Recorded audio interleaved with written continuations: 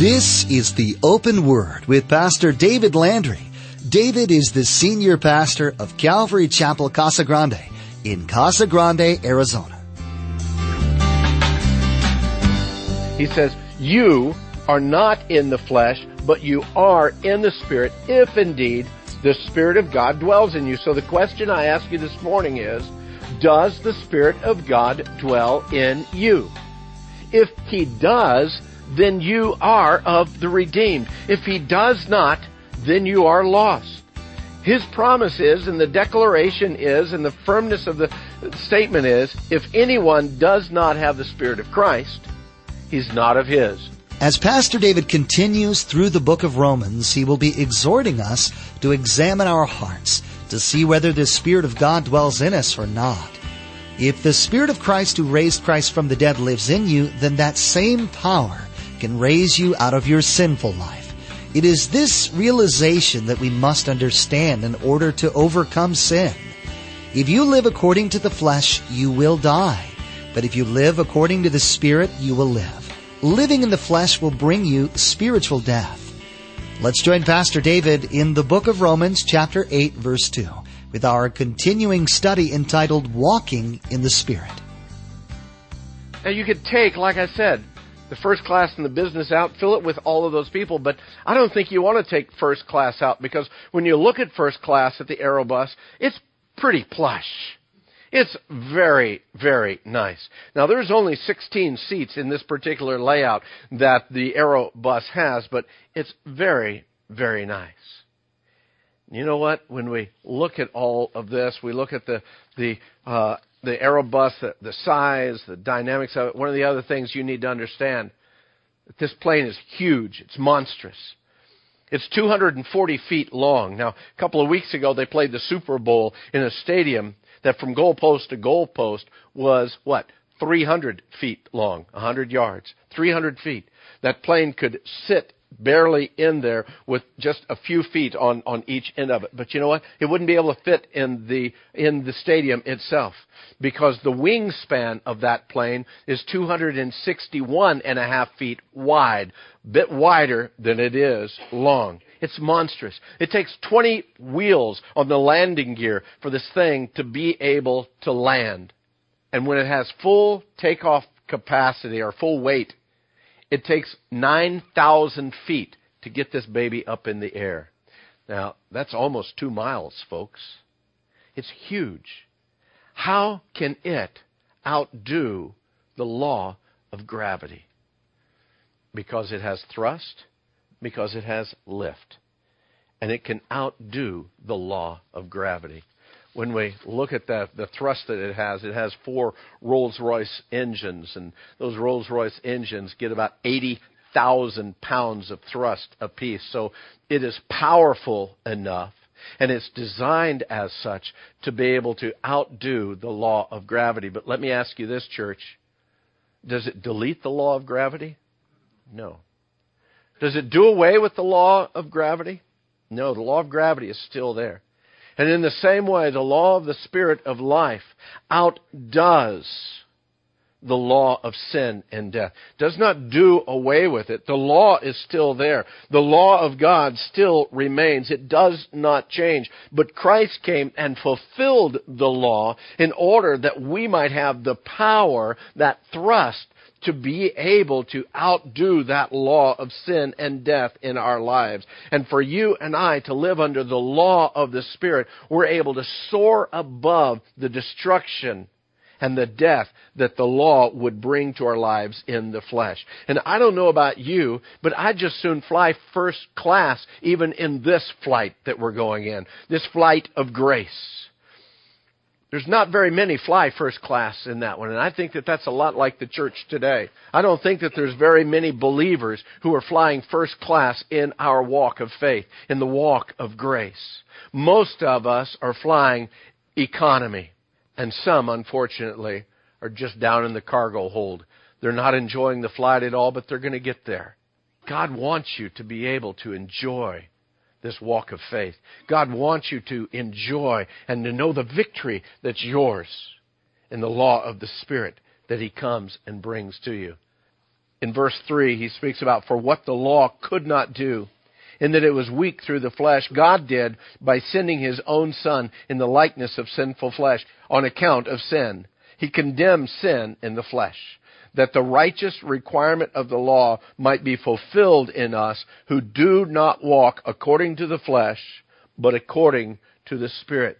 Do you see now how and where that phrase would fit in? In verse 4, it speaks about this righteous requirement of the law might be fulfilled in us who do not walk according to the flesh, but according to the Spirit. It's not because we're walking by the Spirit, but it's the fact that we are.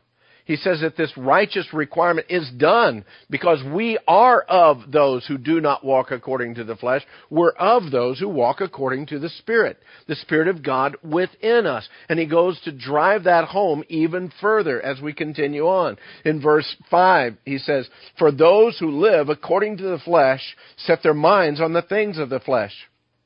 But those who live according to the Spirit, the things of the Spirit. For to be carnally minded is death, but to be spiritually minded is life and peace. And we're going to talk about this idea of death a little bit here in a moment. But when we look at this, he says, to be carnally minded is death.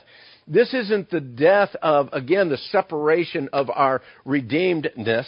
We're not going to lose the redemption. What this is the death of the joy, death of the fellowship, death of the very presence of the working of God in our life. We lose that when we become carnally minded. We look at what he says here, and even in verse 7 and 8, it says, because the carnal mind is enmity against God, for it is not subject to the law of God, nor indeed can be. So then, those who are in the flesh cannot please God. There's a twofold thing here. Outside of Christ, there's no way that I'm going to please God. I cannot do enough good works that God is going to be pleased with me. I have to come by faith to receive Christ. But even you and I, when we are redeemed, if we're walking in the flesh, if we're obeying the flesh, we can't please God in the midst of that either. God is pleased and God is delighted when you and I are walking in fellowship and in harmony and in obedience to Him. He may bring correction. He may bring even discipline into the life of the redeemed in order to bring us back into that obedience. Because there are times in our lives that we will fall. I'm reminded of the story that I've heard long ago. That temptation is like the idea of birds flying overhead. You and I can't keep the birds from flying over our heads. But this one thing we can do. We can keep them from building a nest in our hair. We don't have to allow them the opportunity to stop and plant within our lives. Temptation is going to come into every life on a continual basis. Our flesh, the world, the enemy of our souls, comes and brings temptation to us. What you do with that temptation is the difference between being in obedience and being in the will of God and not being in the will of God. If you allow that temptation to nest within your lives, beloved, that's where sin comes in. Now he goes on here in verse 9. He says, but you are not in the flesh, but in the Spirit, if indeed the Spirit of God dwells in you. Now if anyone does not have the Spirit of Christ, he is not his. You need to understand this verse 9 is probably the key passage of chapter 8. Because again, this is the dividing mark that speaks about those who are redeemed versus those who are lost. He says, you are not in the flesh, but you are in the Spirit, if indeed the Spirit of God dwells in you. So the question I ask you this morning is, does the Spirit of God dwell in you? If He does, then you are of the redeemed. If He does not, then you are lost. His promise is, and the declaration is, and the firmness of the statement is, if anyone does not have the Spirit of Christ, he's not of His. You're either redeemed or you're lost. Either the Spirit of God dwells within you or He does not. And He dwells in you by faith in the completed work of Christ. And He does not dwell in you if you've never come to that point. No matter how many good works, how many good deeds, no matter what you do. In verse 10, he speaks, and if Christ is in you, The body is dead because of sin, but the Spirit is life because of righteousness. But if the Spirit of Him who raised Jesus from the dead dwells in you, He who raised Christ from the dead will also give life to your mortal bodies through His Spirit who dwells in you. Do you understand the power of this verse? It's the very power of the resurrection that's working in your life and in mine. That if God is powerful enough to raise Jesus from the dead, which He was, then He's powerful enough to work within your life, to give you life, to work in your life, to be pleasing to Him, to work in your life, those things that are going to honor Him, to work in your life, obedience, when we are simply submitted to Him. Beloved, God has the power to do that in your life. Are you willing to submit your life to Him? He raised Jesus from the dead. Do you think working and moving and bringing life into your mortal body is any big deal for Him? He can do that. And it's the hope of that, it's the understanding of that that's going to give you and I strength in our lives. In verse 12, He says, "Therefore, brethren, we are debtors, not to the flesh, to live according to the flesh." I'm not a debtor to the flesh, but I am a debtor. I am a debtor to the grace of God and the love of God. I owe my life to God because of His great love for me. He sent Christ to die for me in order that I might live in Him. I am a debtor to that. But what do I owe the flesh? I don't owe the flesh zip, zilch, nada. I owe it nothing. And yet it keeps coming back to me. It says, hey, what about this? What about this? What about this? I owe the flesh nothing. It's Christ who has accomplished all things in my life. And I need to understand that. And that's the love that needs to drive my life to obedience and my desire to be pleasing to my King. Verse 13 says, "For if you live according to the flesh, you will die. But if by the Spirit you put to death the deeds of the body, you will live." And again, beloved, looking at it in the context of all that he says there, he's not saying you're becoming unredeemed. He does not say that the redeemed will be lost, but there will be death that will enter into your life.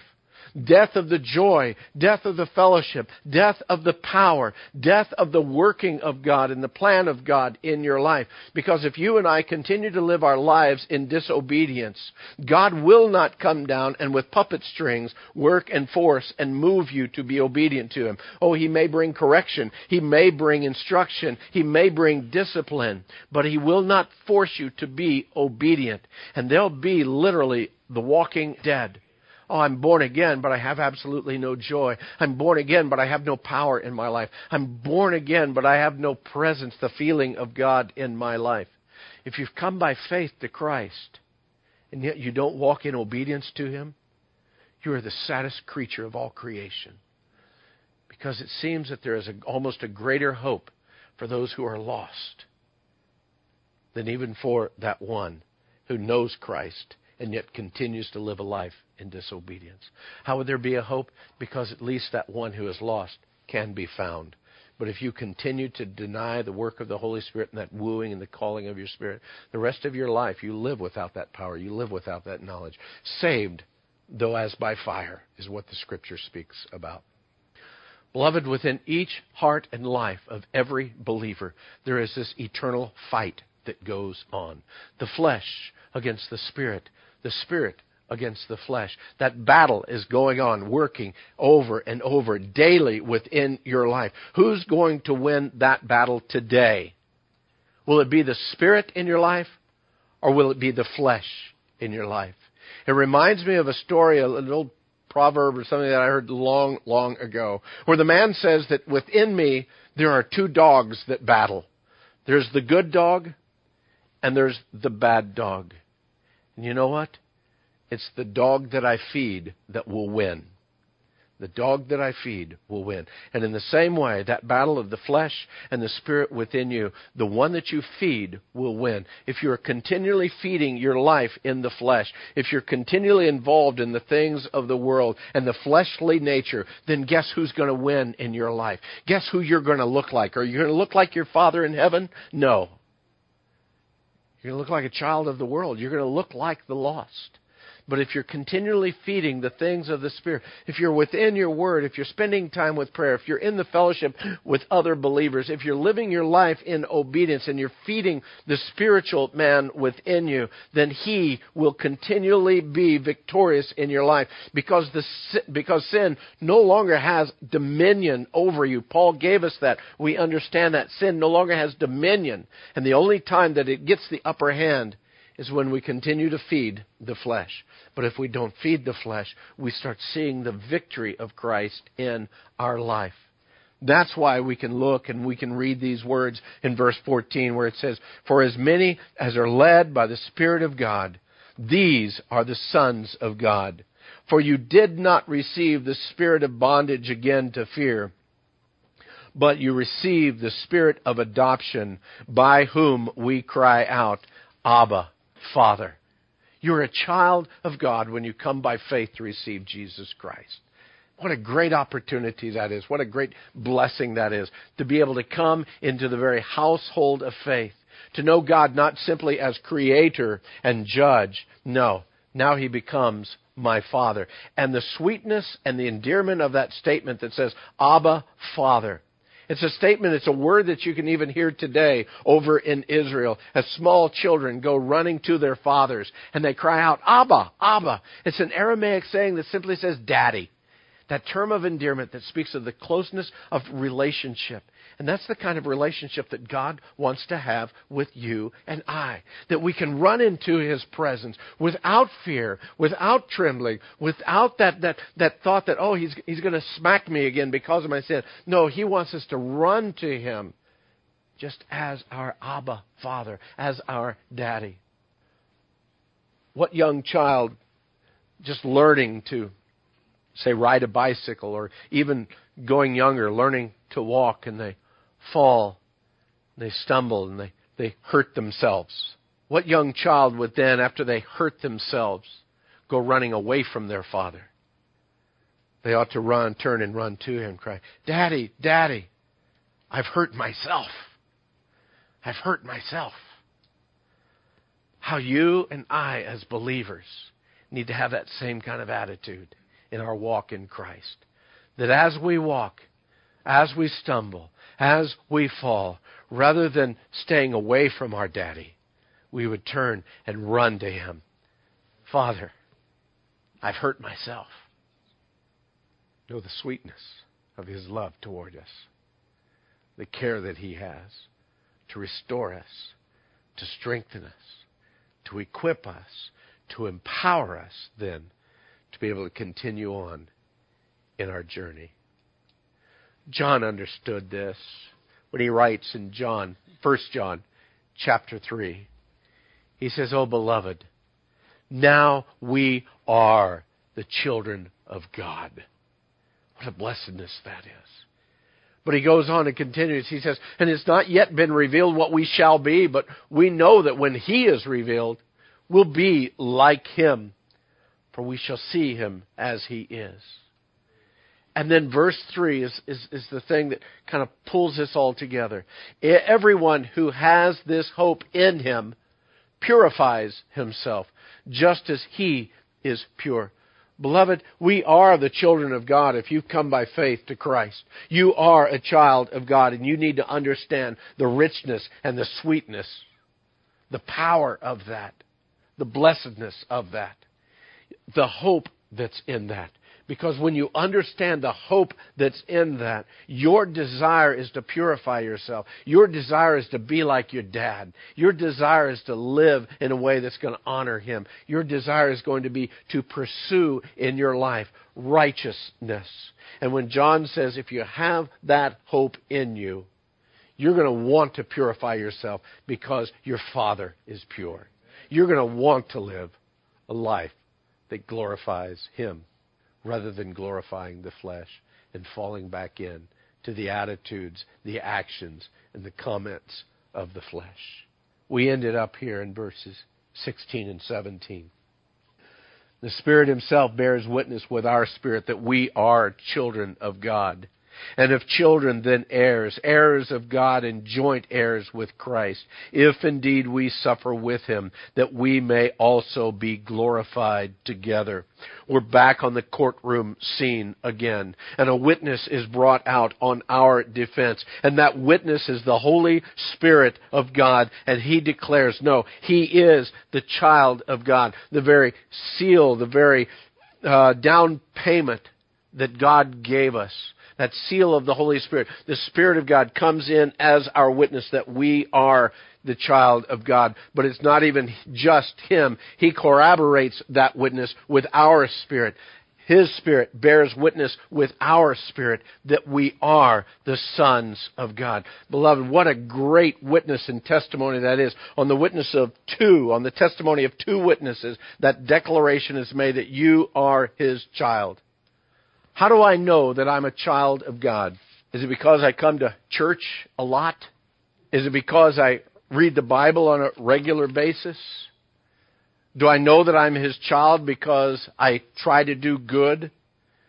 Do I know that I'm His child because I'm doing good actions and different things? Do I know that I'm His child even because years ago I prayed the prayer on the back of that little pamphlet and it said, if you pray this prayer, you'll become a child of God? Do I know that I'm born again because I can remember the day that I knelt and prayed with that pastor to receive Christ in my life? Is that how I know that I'm a child of God? No, that's not how you know that you're a child of God. The way that you know that you're a child of God is when the Spirit of God bears witness with your spirit that you are His child. You see, as a lost man, I can mimic words on the back of a pamphlet. As a lost man, I can kneel down with a pastor and I can mimic his prayer and I can get up just as lost as I was when I knelt down. I can read the Word of God and miss everything that's in it. I can go to church service after church service after church service and it ends up being nothing in my life. It's not until I know that the Spirit of God is abiding with me, that again, the very Spirit of God bearing witness with my spirit, that I am His child. And will He do that even when I stumble and when I fall? Oh yes, He will.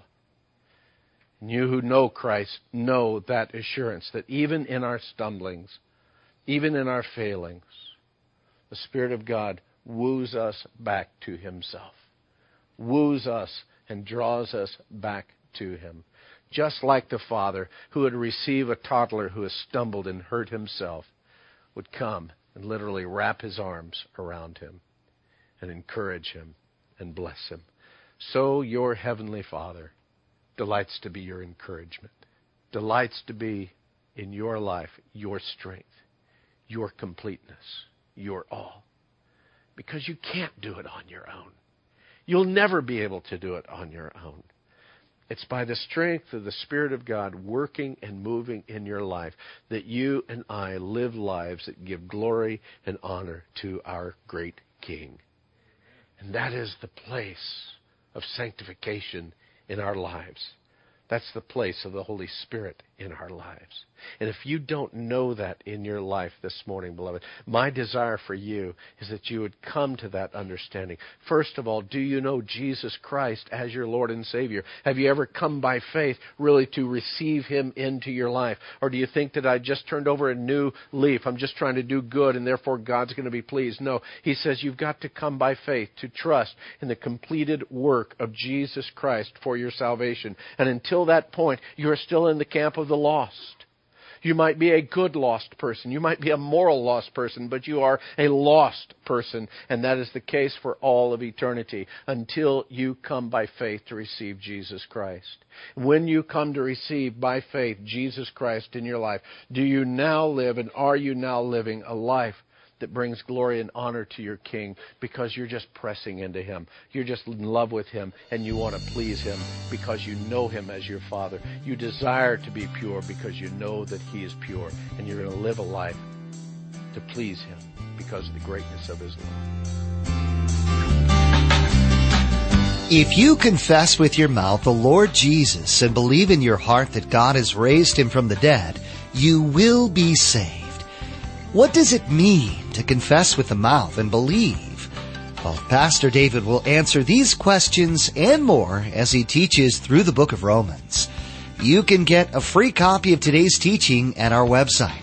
Simply log on to www.theopenword.com. That's theopenword.com. Although the Open Word is a huge blessing, we pray that it's not your only source for the teaching of the Word of God. It's our hope that you're attending a church that teaches God's Word from beginning to end. If not, we'd like to invite you to join us at Calvary Chapel of Casa Grande for worship on Saturday evenings, Sunday mornings, or Wednesday evenings. For service times, driving directions, and more information, log on to theopenword.com and then follow the link to the church website. Finally, we want to encourage you to follow us on Twitter at The Open Word Radio, or log on to theopenword.com and follow the link right there on the homepage. Well, that's all the time we have for today. You've been listening to The Open Word with David Landry. Please join us next time as Pastor David continues teaching verse by verse through the book of Romans. That's next time on The Open Word.